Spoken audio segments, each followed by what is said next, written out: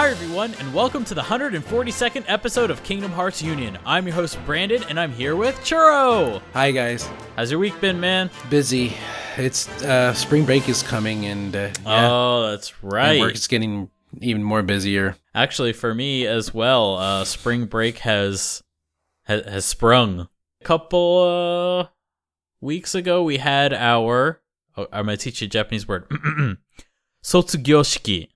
Sotsugyo means graduation, and shiki means ceremony. So we had our graduation ceremony for our... Oh, here's another Japanese word. San nensei. San is 3, so like ichi-ni-san, 3.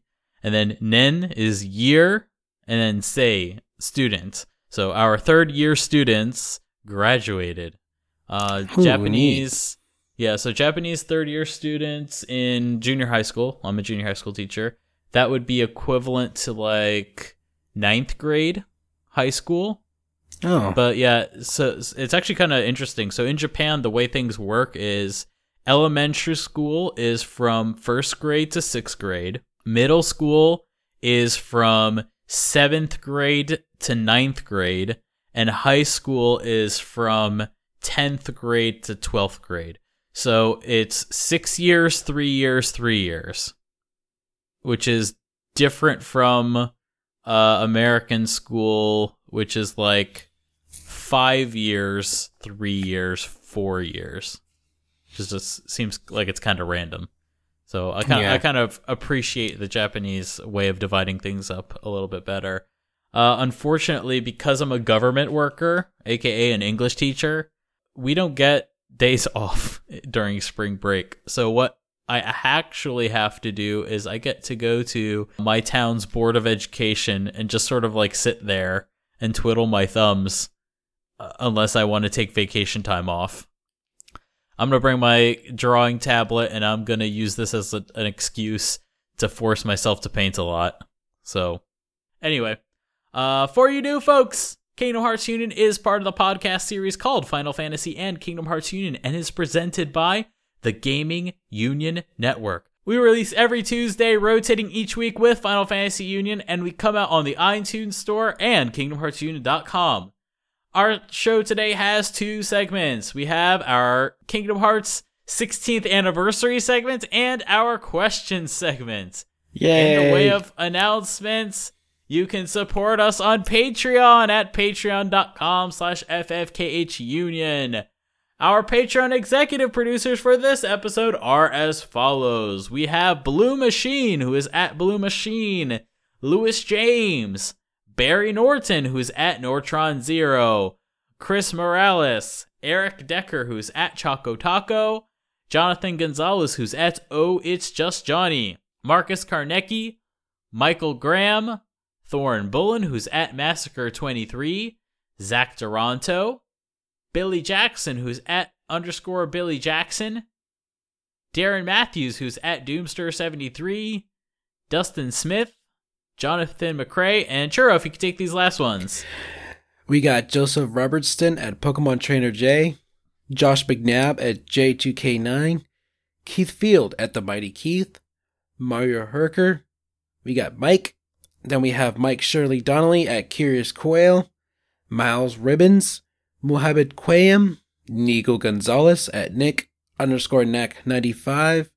Then we have just Patrick, Rachel Casterston at Oberon Yun Ray, Richard Holman at Vix Lennon, Rob Porter at Squirty Bertie 1, Tyson Wildman at Ty Wildman 1, Vita Nitas at V_Tron 5000, Zach Porter at Porter Paradox, and Zelda Clone at Apes Type Novels. And be a part of the show. Send us your questions to khuquestions@gmail.com. All right, now for our Kingdom Hearts 16th anniversary segment. Yay! It's been that long? Congratulations. Da, da, da, da, da, da, da. You're He's a old teenager now. Well, he's been a teenager for at least 3 years. But With more of an older teenager. Yeah, he more can of an older drive teenager. and get a job. He can drive, get a job. Can't vote yet. The sophomore in high school, I guess. Yeah. But in Japan, he would be, or he or she would be a Koko Ichirensei. Koko is high school. This is going to be the Japanese lesson episode. I just spent it was just that yesterday I was hanging out with some friends and all they speak is Japanese. So like literally all day yesterday I was just speaking Japanese. It was such a great opportunity to practice. So that was good. I'm so proud of you. Thank you. So so for this anniversary segment, I thought it'd be good to have a good old classic Kingdom Hearts Union style discussion segment. Churro, I've been noticing something. What is it? I've been trying to keep up with the kids these days. Hey, you're telling me, dude. I check your MySpaces and your life journals and your Tumblanks. You know, I know about you kids and your Snapgrams. And your Insta chats. Your discounts. I was trying to think of one for Discord. I know about all these things, and I noticed this May going around, this meme. We call them May-Mays in my day. And it was like 2012 versus 2018. Well, how about we do this Kingdom Hearts 1 style and do it for 2002 versus 2018. Yeah, that works. I mean, we are approaching its anniversary, so there you go. So, Churro, where were you 2002? I didn't expect that to rhyme. I was a senior in high school. Ooh. That's awesome. Yeah, that shows how old I am. Thanks, Brandon. I didn't want to put you on the spot like that. Thanks, Brandon. I feel older now. So all right. So you're in high school, senior in high school. What kind of music were you listening to at the time? What was popping at the time? Poppin' was, boy bands. Oh, boy bands. NSYNC, right. Backstreet Boys, NSYNC, Backstreet Boys, yeah. Yeah, that was poppin'. That was going on in the clubs, you know what I'm saying? Yeah. The school clubs. Definitely. Though, if my memory serves me correctly, that was kind of like the tail end of it, though, right? Like, yeah, because it was like early, it was like 2000, 2001, and then 2002 came, and it's like the boy band trend started to die out. Because I distinctly remember in 2003, that's when Christina Aguilera got into her dirty phase. She did that dirty music video. It's more that's like when she was like changing over from her like cutesy image to her sexy. Yeah, that's where image. That's where a lot of like these boy bands were breaking out, and some of them were doing solo careers now. Yeah. So it kind of goes to show you that they were in fact still around and still doing stuff, because Sephiroth was Lance Bass in Kingdom Hearts 1. That has to be related. Well, that had to be like the biggest shocker, for any Kingdom Hearts fans to see. I was shocked when I beat the game and his name appeared in the credits. I thought that was crazy.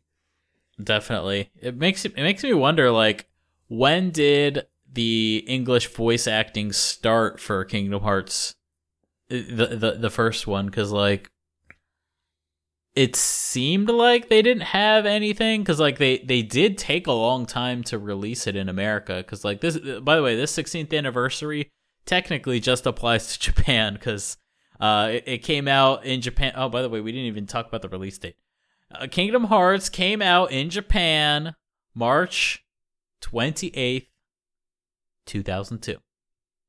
So yeah, it came out in Japan around that time, but it took all the way until September for it to finally come out in America, so it kind of makes you think that they didn't start recording until after the Japanese game was out, but maybe they did. I mean, the only reason I bring it up is because I think in that same year, didn't Remember the Titans came out, and that was Hayden Panettiere was in that. Yeah, she was. How old was she in Remember the Titans? Was she like 10 years old? Yeah. 10, 11? I don't know. For some reason, I kind of remember her. I remember her being a little older in this than I remember her being in Kingdom Hearts, but maybe not. All right, I just checked her on the Googles. Remember the Titans came out in 2000. In 2000? Yeah. Really? Yeah. What? Oh, no, it... Oh, wait. So I see the release date, but it's for Japan. Oh, it is 2000. What? Yeah. I've been all Mandela affected, but that is interesting. All right. I sees you. Remember the Titans. Interesting. And not only that, The Sixth Sense came out the year before. Really? Oh, wow. So yeah, so I guess this is kind of where they sort of like got their start in a way, was that, Hayden Panettiere would have just came off Remember the Titans. Haley Joel Osment came off of Sixth Sense, which was like big for him because that garnered really a lot of big attention. Oh yeah, did it win Oscars? I know it was nominated at least for Oscars. I think it was. Man, so yeah, that is pretty interesting. So yeah, so that definitely goes to show you where the voice actors were, at least. Haley Joel Osment just getting off of The Sixth Sense, Hayden Panettiere getting off of Remember the Titans. They get into the voice booths and they lay down their bars, more or less. Right. Oh man, Billy Zane. Oh man, Billy Zane recording his one and only time for Kingdom Hearts. Rest in peace, Ansem, voiced by Billy Zane. The best, the only good Ansem. Sorry for the shade, Richard Epcar. We appreciate your hard work. But, come on, it's Billy Zane. Anyway, so I want to get to our first... Oh, actually, I didn't even talk about my 2002 versus 2018. All right, my 2002 versus 2018. Let's see. Where was I in 2002? Where were you, Brandon? In March of 2002, I would have been a 5th grader playing on the Thanks playground. for making me feel older again. I was a 5th grader playing on the playground, probably picking my nose. I'm trying to remember anything interesting about 5th grade. In 5th grade, trying to think of at least one memory from 5th grade. Oh, we went for our school trip, we went to Epcot, and there was this ride called Body Wars, and we kept yelling at the ride because it was kind of like Star Wars, but also crossed with the Magic School Bus in a way that like they shrunk you down and you went inside the body. And then at one point they were like shooting lasers, and we were like, hit him in the eye! And then everybody was like looking at us. It wasn't good. But it was fun. And also, I remember I was in line for Test Track, which is like kind of like a roller coaster, but it's kind of also like educational. And in the line for Test Track, there was some older kid outside, and he got this weird spinny thing that when you spun it, it had lights on it, and as you spun it, words would scroll across the like motion blur of it. Like, it was like one of those weird signs where if it moves really fast, it shows a message. And he was like spinning it, and it said, "I just farted." And I was like, "Oh my God, I need to buy that." So after I rode Test Track, I went and I bought that, but I couldn't figure out the instructions, so I never knew how to write anything. Oh, young Brandon. So that was 2002 young Brandon. I'm sure at some point in that time, that's also when I found out about Kingdom Hearts probably in a Game Pro magazine, if I remember. That's how I found correctly. out. Yeah, there was Game a good, good I article. think I in remember there. the cover. I think it was the Medal of Honor Frontline cover, which was May Yeah. 2002. They had Yep. like an 8 to 10 page spread about Kingdom Hearts because it was just released in Japan, so they were covering Yeah. it. That's Yeah, when I saw all of it. I remember at the time for me, the games I was playing then, I'm pretty sure I had Final Fantasy X already. Well, I just came from Final Fantasy X Kick, and I think I imported the international version of 10, so I was playing that. That's so awesome. yeah. Did the international version of 10 have a Kingdom Hearts Final Mix trailer? Did it have any trailers? Yeah, it had a Final Mix trailer. Oh, Besides, yeah. So, because Interesting. basically it was coming out. Gotcha. Yeah, I remember that. And yeah, so I remember that. Games I was playing then, yeah, definitely Final Fantasy X. I had a PS2, playing Kinetica. I had not started any other Final Fantasy, though. If I was playing any Final Fantasy, it would have only have been 10. I did not start playing the other Final Fantasies until after I got Kingdom Hearts. And I would buy those like used at Toys R Us for like $10, and it was amazing. All the PlayStation Final Fantasies were so cheap at that time, and they were all in the black boxes. They were not greatest hits. And then at some point, I like threw away all my boxes because I thought, you know what, boxes suck. I want to get one of these stupid CD holders and put my games in CD holders. Screw That's what I used these to do, too. boxes, and I threw away all the boxes. And then I realized, oh wait. When you sell them online, like on eBay, people would probably prefer the black box version over the greatest hits version. I still have my original box version of Kingdom Hearts. That's awesome. With the shiny cover. Yeah. Oh man, that's great. Yeah, man, what a time. Yeah, that was definitely like a time when I was like kind of still getting into games, but like for me, honestly, I loved games, that's for sure, but I wasn't like really into like the gaming community, really. I kind of just like, when I played games, it was just something I did by myself. I didn't really have any friends that played games. I didn't play multiplayer games. I occasionally played like multiplayer games with my cousin, like Mario or Diddy Kong Racing or something, Mortal Kombat, but like I didn't often play things. I didn't often play games like socially or anything, but it wasn't until Kingdom Hearts when I think this was also because of a GamePro magazine. I got the GamePro magazine that had a walkthrough in it. And I remember that one too. This was back when like these magazines had walkthroughs and like really nice ones that were like fairly detailed, and I went through it. And I saw that at the end, like, oh, you could do these things and you can get a secret ending. And I saw the secret ending and it was like amazing.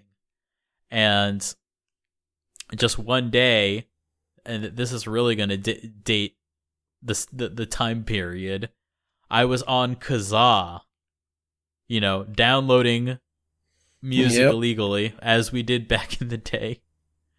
And just for fun, I thought, I'm going to type in Kingdom Hearts and see what comes up, because I like Kingdom Hearts. And in there, I find something that says, so like one of them would have been like Kingdom Hearts opening.avi,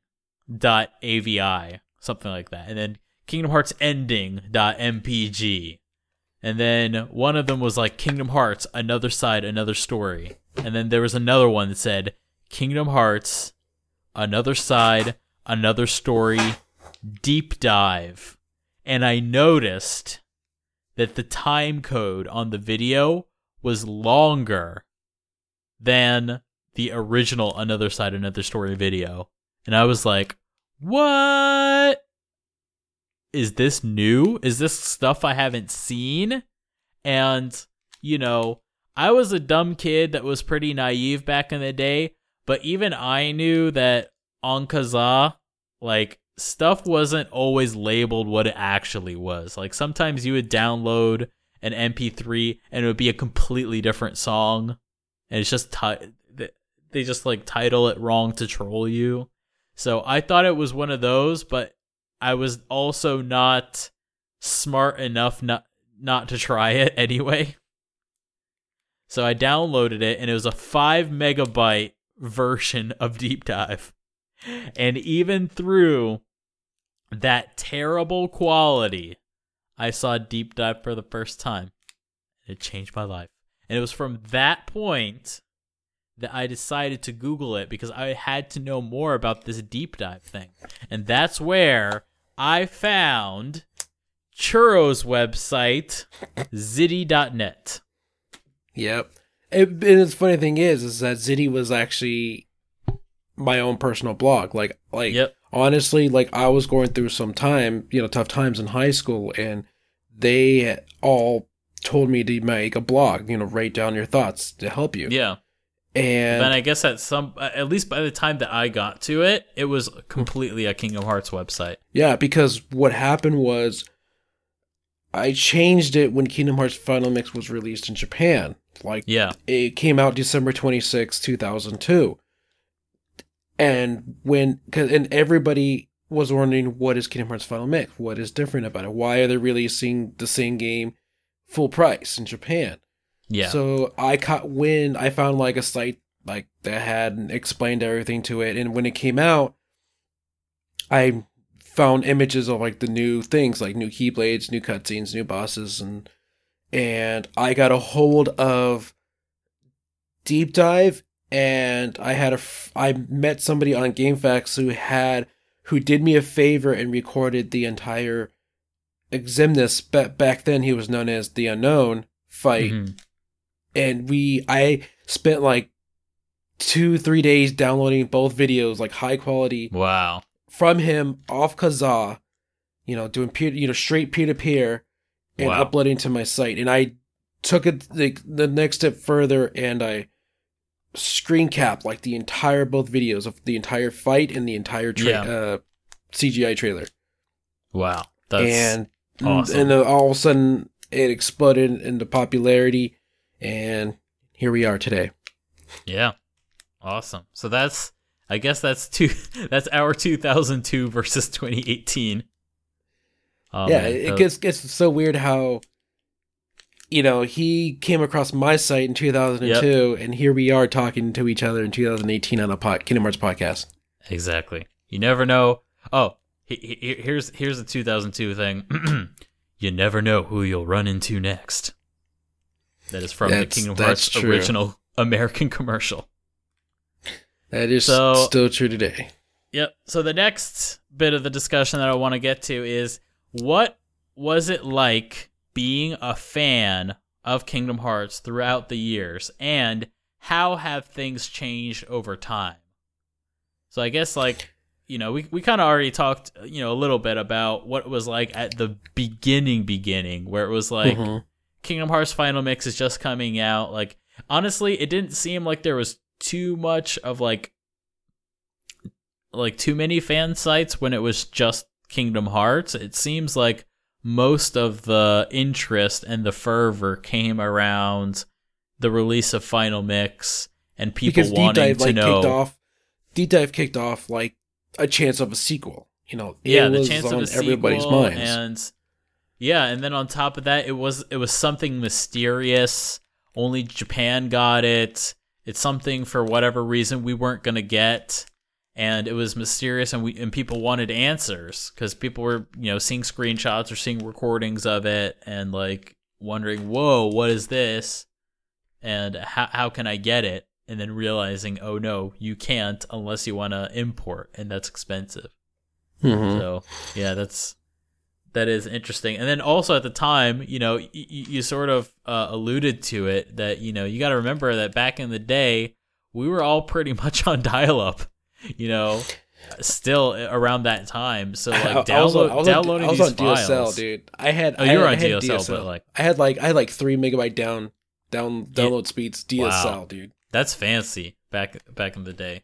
Yeah, it's funny too because I had to convince my mom like to get it. Yeah. And, like she got like a package deal with it, and it worked out because I was able to get everything up and running. Wow. I was able to download the videos, and then I had that same friend who gave me the deep dive and the known fight. He gave me recordings of the new cutscenes that were added in the game too as well, so everybody was able to see them.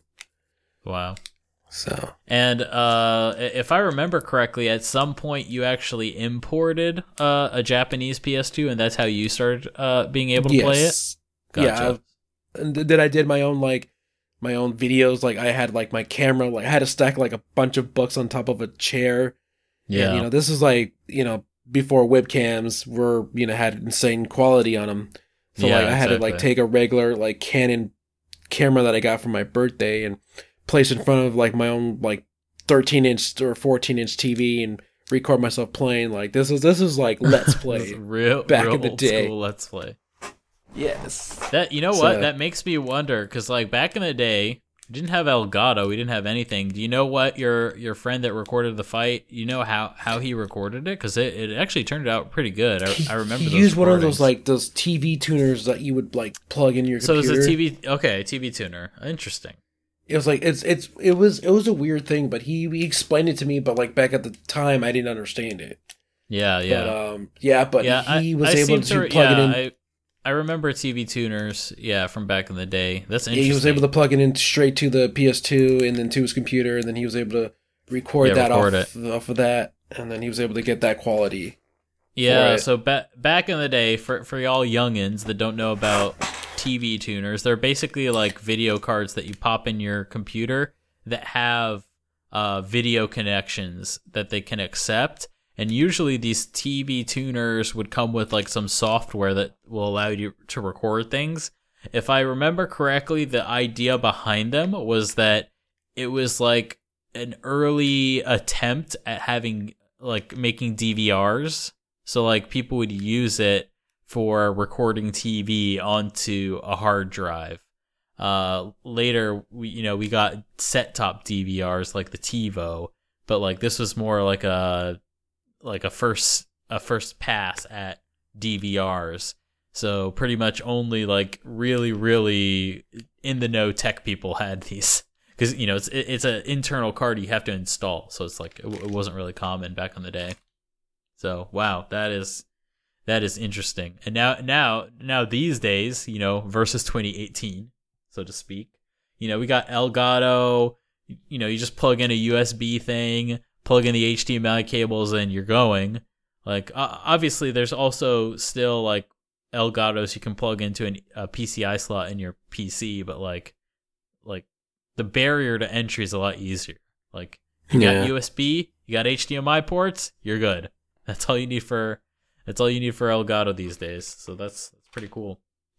So what about like moving forward? So I think we've talked about in the past fairly extensively about what it was like moving from being in that unknown time of, is Kingdom Hearts going to be a series or not, and then Kingdom Hearts 2 finally getting announced, and like how that all changed the fan community. Like your site blew up, you changed it to KH World, and from there it was just like nonstop going on Japanese forums, waiting for scans, waiting for translations. I had to go to like Korean scans sometimes. Korean sites sometimes too. Yeah, there was that one site, RuliWeb, that RuliWeb still exists. Yeah, and they still exist. That's the thing. Which, what? Interesting side note. For the longest time, like Korea had imported consoles, like Japan, America, doesn't matter. They were banned in Korea, even in South Korea. So it kind of surprises me that there was even much of a subculture. Because like a lot of them would travel to Japan too. Yeah, because like a lot of the trailers would be dropping on RuliWeb. Yes, because they attended to Tokyo Game Show. Yeah, so that is interesting. So yeah, that's another thing, is that so back in the day when you went to these events, like that's basically the only place you could see the trailers because they don't really show them on TV. Occasionally the internet wasn't as big. Internet's not that big. Everybody's got slow video speeds anyway, internet speed, so it's not really a good place to show it. They're really secretive. DVDs are still kind of a new thing, but occasionally you'd see it DVD release. I think whatchamacallit, it was Metal Gear Solid 2 had a DVD release of one of its trailers. But yeah, pretty much the only place you could see these trailers is if you went to the event, and that was kind of an incentive to go. But yeah, I guess these Korean sites, they're like, we're not Japanese, we don't abide by your rules. And something I've noticed living here is that Japanese people tend to follow the rules. Even if you really don't have to, they pretty much always follow the rules. Like, one good example is like crossing the street, unless it's like really like a backwater kind of place. Like, it doesn't matter if there's no cars coming. I am Japanese, therefore I must follow the rule of law and wait at this crossing light. And it's like, oh my god, you just cross. You're waiting for nobody at this point. So, yeah, that's sort of my theory, is that I wouldn't really expect a Japanese person to go and record the video. But yeah, thanks to the Koreans, we were able to get some recordings of it. So that's pretty cool. Oh man. So yeah, that was definitely an interesting time. And yeah, it was pretty much like that for a while. But then I want to say by like E3 2004, Square started releasing downloadable versions and streamable versions of the trailers on their own websites. Finally. And like, yeah, like they actually like caught up and started releasing the trailers themselves, and like made it definitely a lot easier. But like months after though, because they were still so yeah, secretive. Definitely. They were always had the mega closed theaters, they called it. Yep, closed mega theaters. Like, I guess they were just trying to find a reason to incentivize people to go to the events. The booths. But like, yeah, because honestly, like that should not really be their number one concern. Their number one concern should be making sure people buy the game and as much people as possible know about it. But I don't know. Maybe there was like back in the day they were thinking like, oh, if we, we'll show it at Tokyo Game Show, right? And then, people will talk about it. Like Famitsu will talk about it. It might have been some deals with Famitsu or something. Either and that, or they just wanted the attendees to feel like they got their money's worth. They got their money's worth, and then maybe we'll release the trailer later online, and then get like a second bump of new people watching the trailer and getting excited for it. Kind of like how a lot of companies these days, they'll release a game on consoles, and then a year and a half later they'll release it on PC, hoping people double dip on the game and they'll see another bump in sales. So yeah, that's definitely interesting. Whereas, compared to these days, the way trailers release, it's like simultaneous, all languages, all versions, all everything, all at the same time. Like, if it's at an event, like right after the event's done, it's up on their YouTube channel, ready to go. It's better than not getting it at all. Exactly. That's, I'm totally fine with that. It is so waiting up much all night nicer these days for the D23 Japan this year trailer. Yep, that was special. Yeah, that's super great. I definitely would not trade that for anything. How convenient it is now compared to back then. There wasn't Twitter back then, and like, there wasn't so much access to all this media easily in English back in the day. Like, most of the communication that we got about Kingdom Hearts 2 and those Kingdom Hearts games back in the day, it was always Japanese first. And anytime we would see like, oh, guess what? GamePro or Game Informer's got an interview about or got a story about Kingdom Hearts 2. And it was just like, whatever. Like, all this information that you're getting now in the English magazine is like 2 or 3 months old, because we already know about the stuff from Japan because we got scans months ago and it's already translated. So like, It's definitely interesting now that everything's so fast and like so immediate. So yeah, I think that's pretty interesting. So yeah, over time, like obviously things got easier, YouTube got more prominent, and now things are really easy to digest and are constantly releasing really fast, and that's a really awesome way to experience the news. So I want to get to the next part. So this is kind of I guess a controversial question, and I guess we can't know the true answer until this is all over, namely with Kingdom Hearts 3. But I just want to get your feelings on it now. How do you feel at least now? Do you think it was worth it for the Xehanort saga to go on for this long? Or do you think it would have been better if the Xehanort saga ended a lot sooner? Because like back in the day, just for perspective, Kingdom Hearts 1 releases 2002. 2004, we get Chain of Memories as like a little bit of a preview for Kingdom Hearts 2. And then Kingdom Hearts 2 comes out 2005, 2006. So like within the span of 3 years, we already got the next numbered title.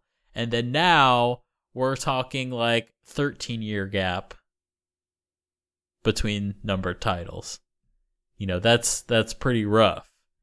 We talked about before, was it worth it for Kingdom Hearts 3 to be out on the PS4? But now, do you feel that it's worth it for the Xehanort saga as a whole to have gone on this long? Honestly, I don't think so. Like, 14 years to tell a story is really... To tell one story. One story. Yeah, that's the big Thank you for correcting me, but to tell one story is kind of, It's too much. It's too much. It's, honestly, it should have been wrapped up at least like 5, 6, 7 years ago. Yeah. Honestly. Yeah, definitely. So 5, 6, 7 years. Let's see, 7 years ago would have been 2011.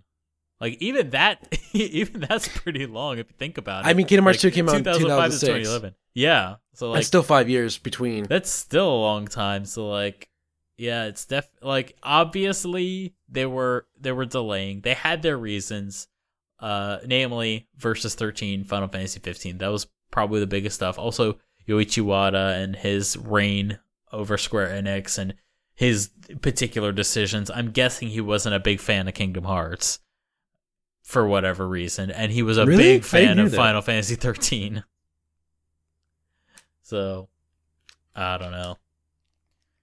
So, I definitely agree. It just seems like it's been going on too long, and yeah, in terms of, is it worth it? Like, I'm glad that we got the games we got.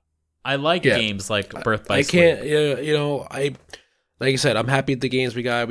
And I'm actually happy that Nomura managed to release a Kingdom Hearts game every year since Days.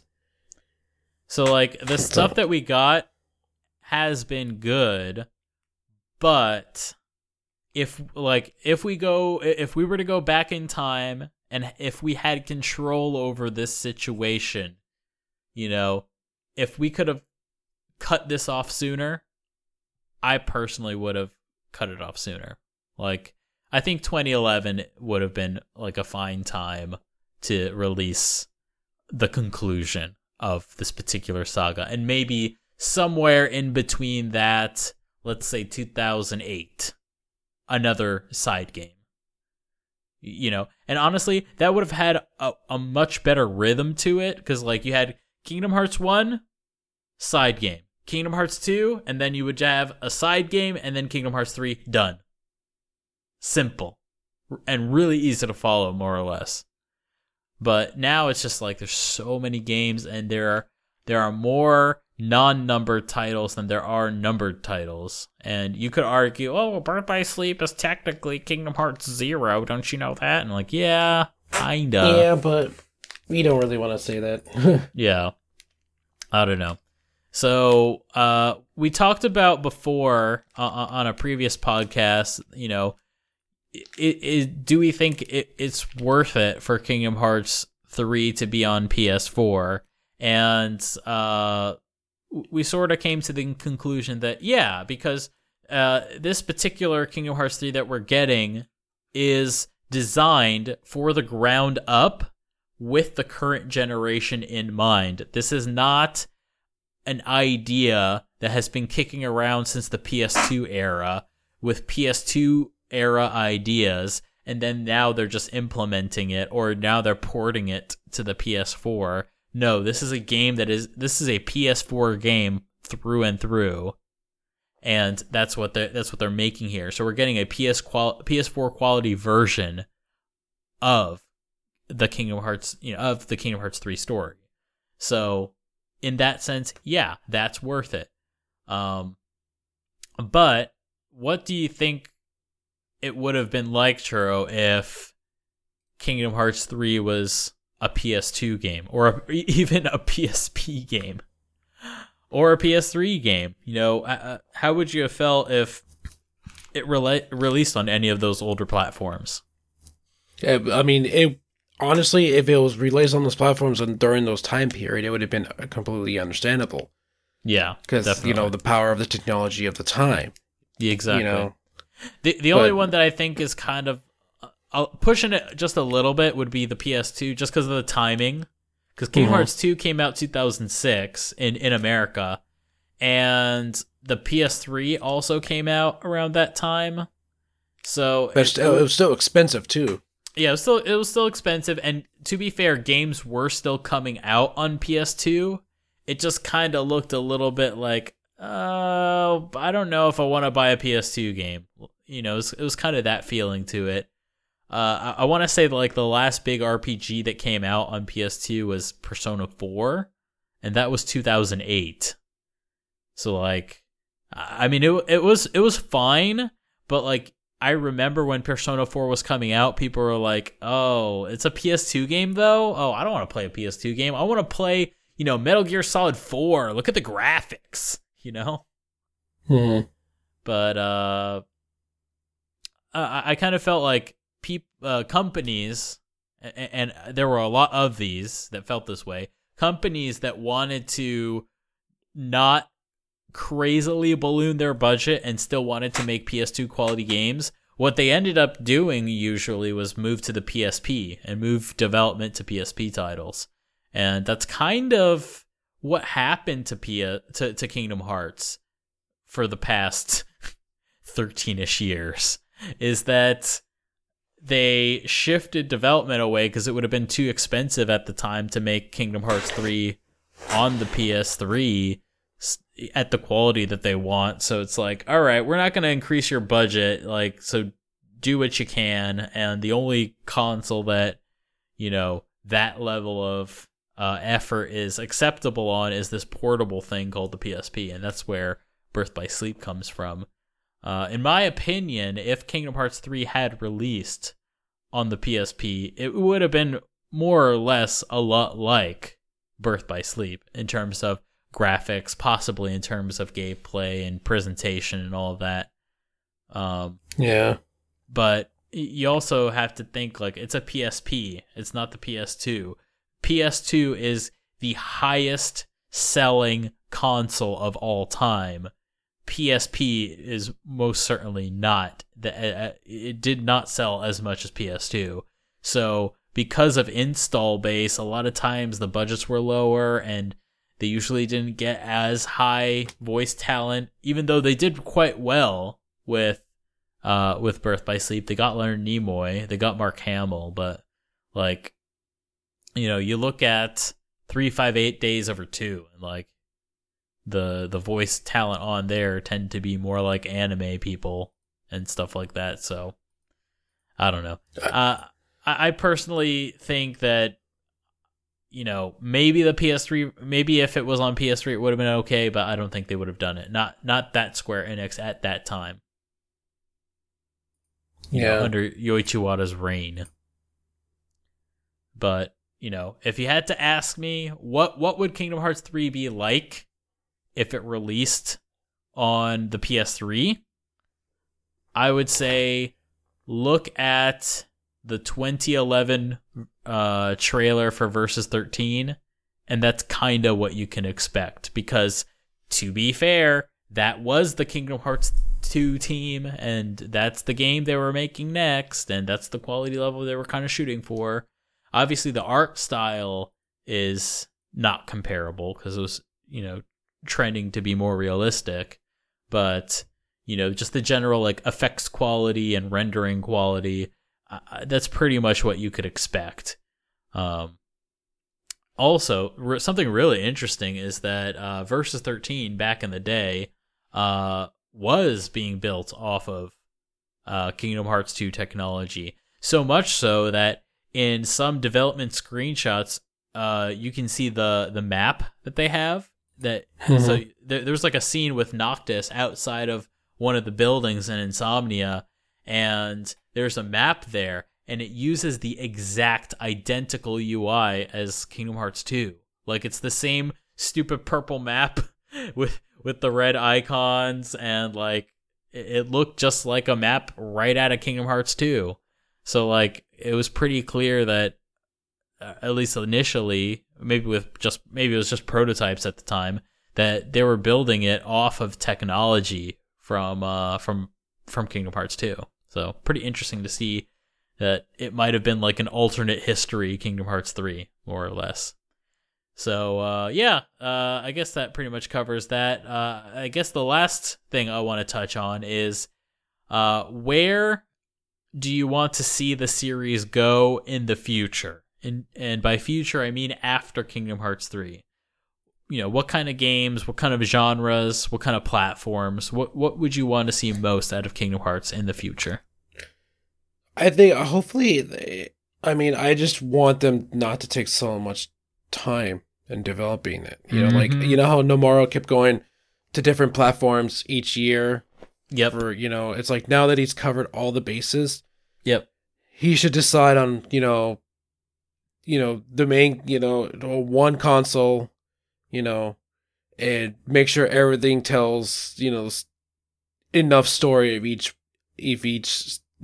next game that comes out. Like, we shouldn't have to spend money on a PSP for Birth by Sleep. Shouldn't have to spend money on a DS or 3DS, or learn how to play a mobile game. It's, to me that's the inconsistency that I see a lot from a lot of fans. Mainly, exactly. As we were growing up with the series, it's too inconsistent with keeping it on one platform. Now you have all the remixes on one console now. It's like that should have been there the entire time. Exactly. So, I think that when it comes to the multiple platform things, you hear a lot from people, and now that Kingdom Hearts 3 is becoming more of a hot topic because it's about to release this year, and people are watching trailers and think, wow, this is so cool. And then you'll see memes of people like, man, but I don't know anyone in this trailer. Who are any of these characters?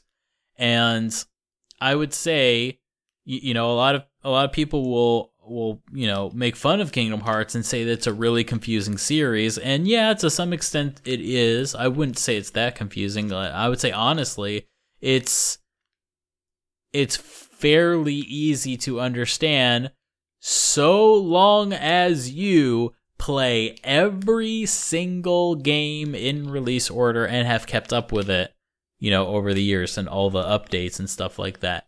If you don't keep up and you think you can just play Kingdom Hearts 1 and Kingdom Hearts 2 and you'll be fine for Kingdom Hearts 3, you absolutely will be confused. And I think the biggest contribution to people thinking that Kingdom Hearts is a confusing series is what happened with the releases, with all the platform changes and, all of that. Every time they change platforms, you're going to lose some fans in the process, just because they don't have that platform. They're not going to be able to play all the games. So if they come back for the next game on the platform that they have, and all the titles matter and contribute to the main plot, like, you're going to lose people in terms of their comprehension of the story. So yeah, I'm with you there. I would say, yeah, definitely the two biggest points that, you touched on that I want to see is faster release time. Like, don't take so long. And then the next biggest thing is going to be be more consistent about platforms. But I think this day and age, the nice thing about it now is that there's a lot of games that are like multi-platform, and a lot more places that people play games are kind of like similarly spec'd. Like PlayStation 4, Xbox games, like they're pretty much on the same quality. If you release on PC, it'll be pretty much the same quality, but you'll have like maybe better graphics settings and better frame rate. But it's not really like going to be a completely different game. Nintendo Switch right now is probably the only one where it's like, maybe it'll be good, maybe it won't be. But yeah, more or less, it seems like they can achieve that. So I would say one thing that I would add is that wherever you go for the next series, for the next saga, make it so that if people want to start with the first game of the next saga, that's fine. Make it so that they don't need to play the Xehanort Saga.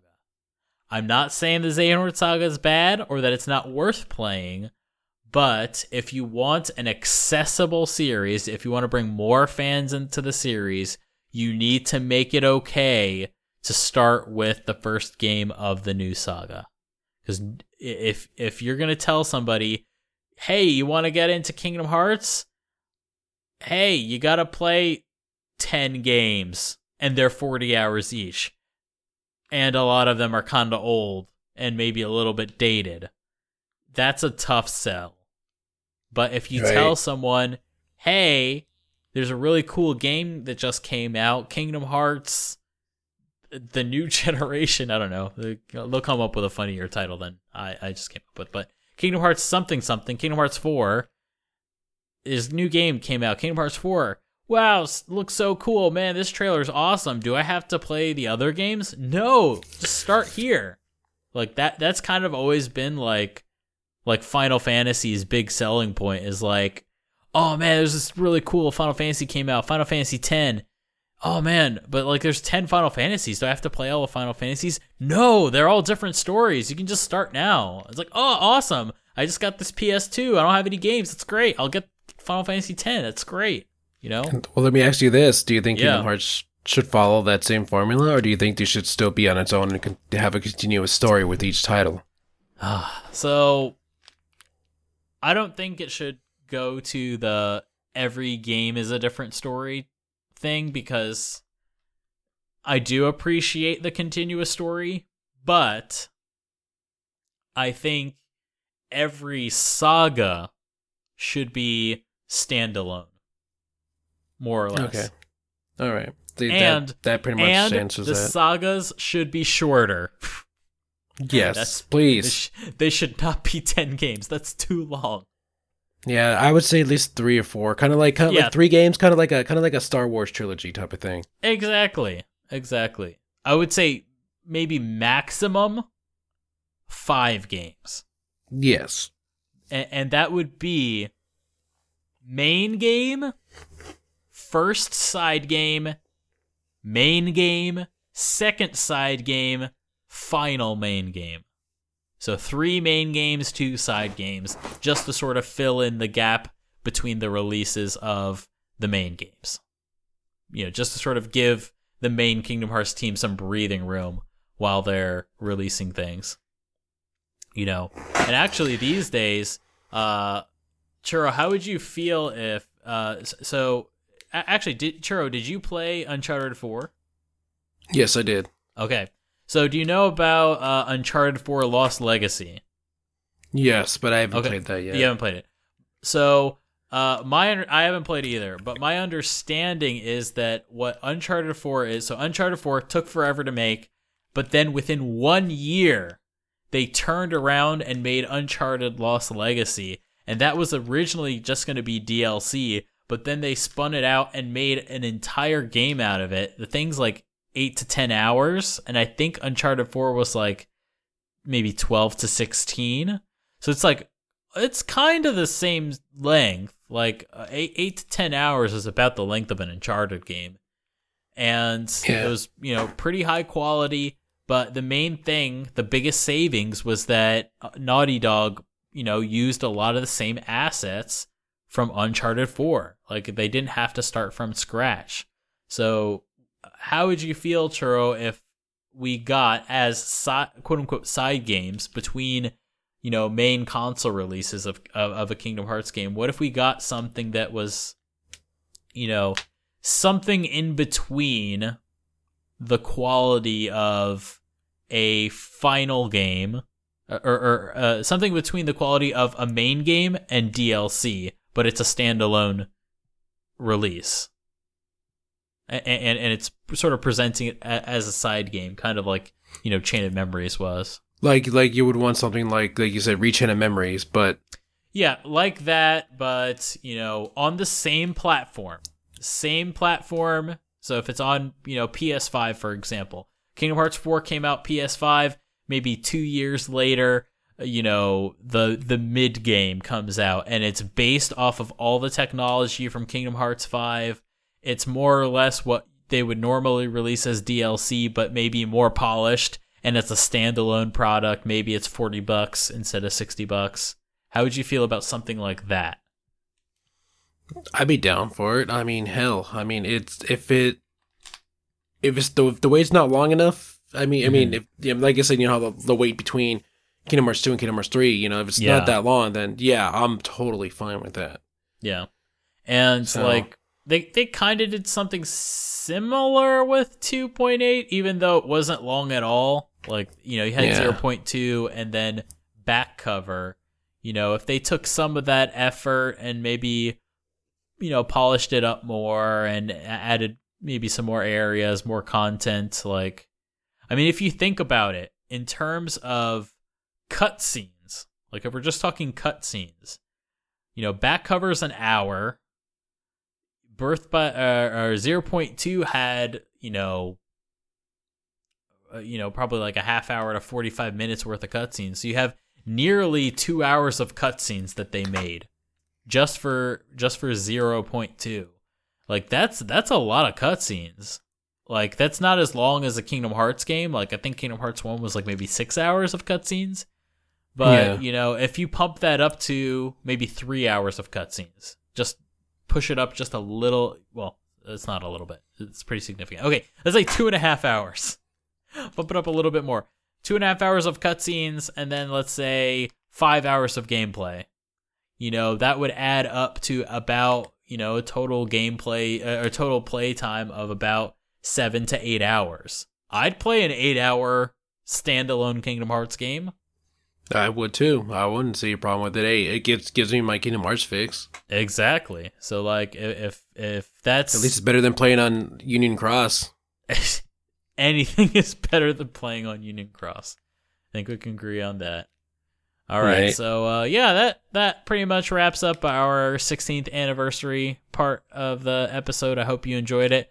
So now we're going to move on to our question segment. Our first question comes from Nico Gonzalez.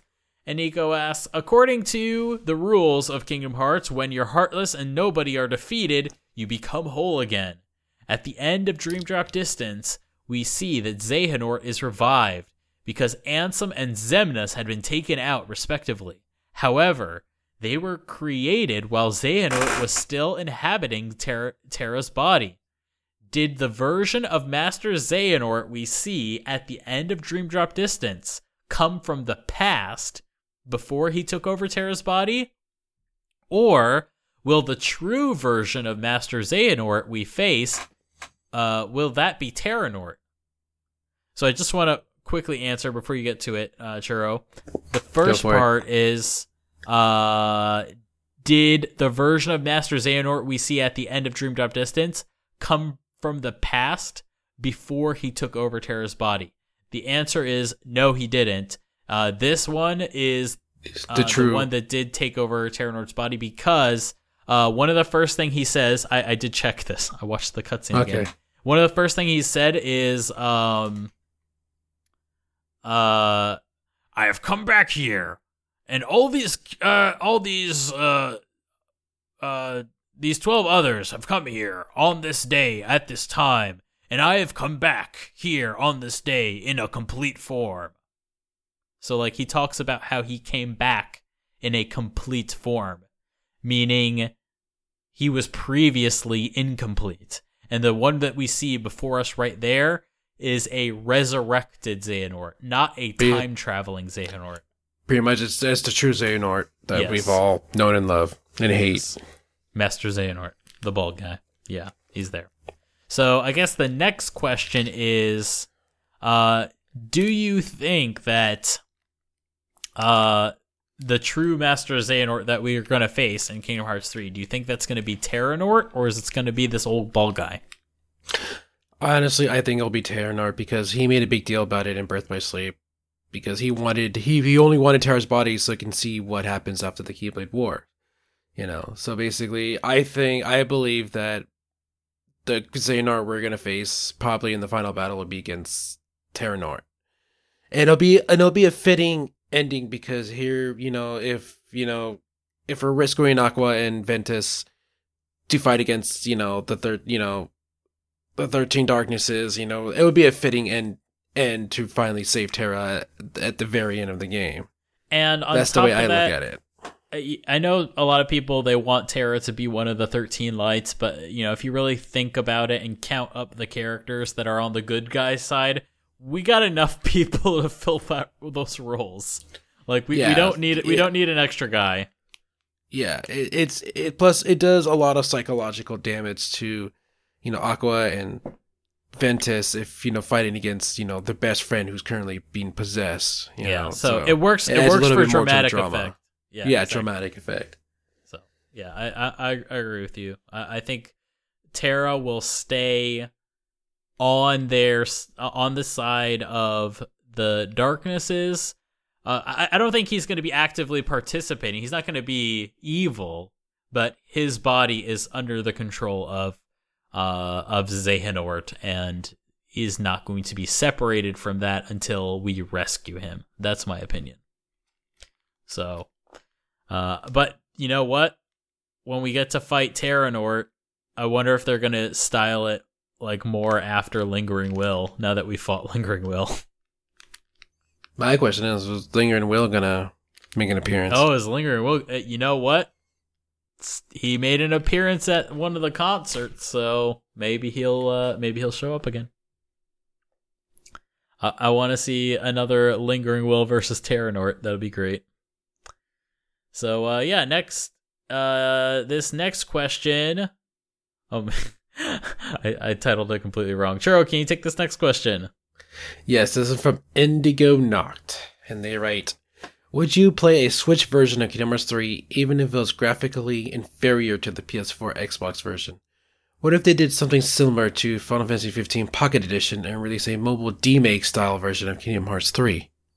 So, I think...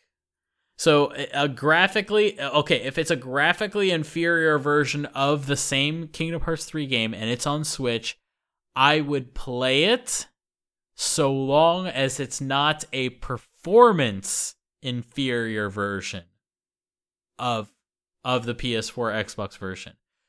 I mean, obviously, I like me some pretty graphics. I'm an artist. I like pretty graphics. I like pretty art. I like pretty models. I like pretty textures. But if I'm in the player's seat and I'm playing something, one of my biggest concerns, more so than graphics, is going to be the performance. And especially with the Switch, and especially with big Unreal Engine 4 games, that is a big concern. And especially the fact that when you take it off the dock and you're in portable mode, like the Switch's processor and GPU, they downclock. So like, usually when you take the Switch off the dock, it like technically like slows your console down a lot so that you don't totally kill your battery all the time. So I guess we'll have to see, but like as long as it's not performance inferior, I'd give it a try. Now, if they did something similar to Pocket Edition, FF15 Pocket Edition, I guess that's interesting, but like Look, I'm one of those crazy people that actually like Final Fantasy 15, and I haven't touched Pocket Edition. So I think that's probably my answer, is that even if I like Kingdom Hearts 3, I probably would not play a crappier version of it on mobile, especially because it's on mobile. Because, like... Yeah, ugh. I mean, you already have on Union Cross already. Yeah, so... You know, it's... Just leave it at that. Exactly. So I think that's enough versions. Though something interesting, there's some rumors now about a new version of the Switch, like kind of like a mid-generation refresh, kind of like how we have PS4 Pro and Xbox One X. There might be a new souped up version of a Nintendo Switch, which if you think about it, that's not out of the cards for Nintendo, because they did that exact same thing with the Game Boy. They did the Game Boy, then they had Game Boy Color, and Game Boy Color had better games, and they could be in color, and then it would play the normal Game Boy games in kind of a weird color mode. And then you also had the on the N64, they had the expansion pack. So if you wanted to play Perfect Dark with good graphics, you would put in the expansion pack. Oh, I remember that. I remember that for Majora's Mask. Yep, Majora's Mask as well. And then they also did it with the 3DS. They had the 3DS, and then they had the new 3DS. And on the new 3DS, they had extra RAM, and there were like, I don't know how many games, but there was at least one, and it was the 3DS port of the original Xenoblade. You could only play that on the new 3DS. And, like, some games had better load times or better performance, and, like, I don't know. But, that sort of thing is not out of the cards. So I guess it would be interesting to see it run on that. Like, maybe that particular version of the Switch would be comparable to maybe the PlayStation 4. Like, something to know about the Nintendo Switch is that all the guts, the internals, are, for the most part made by NVIDIA. And it uses like their mobile chipset called Tegra, and that Tegra chipset is insanely fast. It's what powers the NVIDIA Shield, and that stuff can play, really high-end console games. Well, if that's true, then I would definitely pick that up and just give my original Switch to my nephew. Yeah, there you go. That'd be a good trade. So, so Churro, just to get your answer again, so you would be down for a Switch version so long as the performance holds up to it, because as long as the performance holds up, graphics, whatever.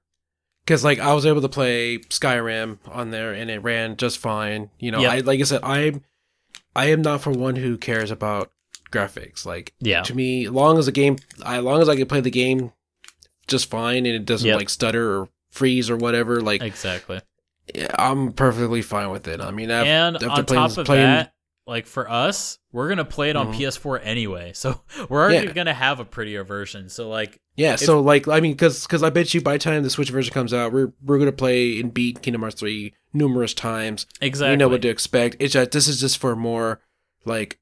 Mobile, going out places, and you're having it taking you with you, Exactly. So. Yeah, there's a purpose for this particular thing, and it's not only be the that, graphics. when you look at new games coming out, that comes out for, PS4, Xbox, and Switch, you always notice that PS4 and Xbox come out first, then it's like months later, it's the Switch version. Anyways. Yep, exactly. So, that pretty much wraps up our questions for today. Our music for this episode is a cover of Simple and Clean Ray of Hope Mix.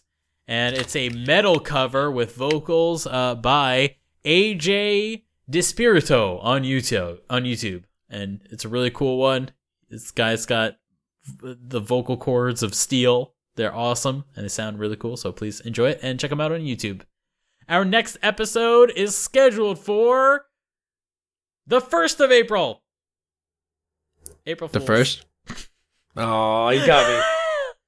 I'm reading the outline, and I'm like, wait, is he kidding? Is he kidding me right now? I am kidding you. Our next Kingdom Hearts unit is actually scheduled for the 10th of April. Wah wah. No joke episode. Well, we can still do some. Yeah. Let me actually look at the calendar here. Yeah, it looks like... Hey, just because it's not April Fool's, that means we still can't have fun. Yeah, exactly. I mean, we could be the jerks that say, well, April Fool's is April Fool's. It's not April 1st Fool's, so the whole month is for fools. We could be jerks like that. Just fool all month. Do it. No. I'm not that much of a jerk. Not yet. I haven't stooped that low. But yeah, 10th of April, please check it out. And as always, if you guys like the show, please subscribe to us subscribe to Final Fantasy and Kingdom Hearts Union on the iTunes Store. Just search for Kingdom Hearts and we are number 1. Yay. And of course, you can catch every episode at KingdomHeartsUnion.com or at KHUnion on Twitter. And remember, you can support us on Patreon at patreon.com/FFKHUnion. Oh, God, this is amazing. And if you have any questions, please send us emails to khuquestions@gmail.com. All right, Churro. It's that time. I was going to say that was a nice recovery, Brendan. That was a nice recovery. Look. We've been trying to not say at KH Ultimania for the past couple of ones because KH Ultimania has been dead forever. And yes, unfortunately, folks, KH Ultimania shut down in 2014, I believe. So it's been 4 years since they shut down, and we've been. And basically, I joined this podcast because of collaboration between KH Union and KH Ultimania. Yeah, this is back in 2010. Yeah. So yeah, rest in peace, KH Ultimania. Rip in peace. I also worked there for a while. Interviewed Yoko Shimomura for that website. So and he interviewed me too. And I interviewed Churro. That was weird. It was. But yeah, that was interesting. So yeah, we've been trying. But yeah, you should check out at KH Union on Twitter. There we go. That's better. That's a pretty good Twitter. Anyway. And yeah, so Churro, let's say our goodbyes. All right, bye guys. Thanks for tuning in like always, and look forward to seeing you in the next one. It's actually getting close to the Dandelion meeting, so hopefully I have some good stuff to report from there. Oh, please do, and please more trailers. Yes, please, Square Enix, please Nomura. You're gonna be there, so please. Yeah, please don't come to America. Don't travel on that long flight without bringing a trailer, because that would be pretty especially sad. We all know I don't think anybody's there for really Union Cross. They're just there to see you. So all eyes on you. Exactly. So and also, don't think twice about bringing a trailer. Just think once. Think once and make sure that thought. Don't even think. Just bring it. Just bring it. Just do it. I'm Brandon, saying goodbye. This has been a KingdomHeartsUnion.com production.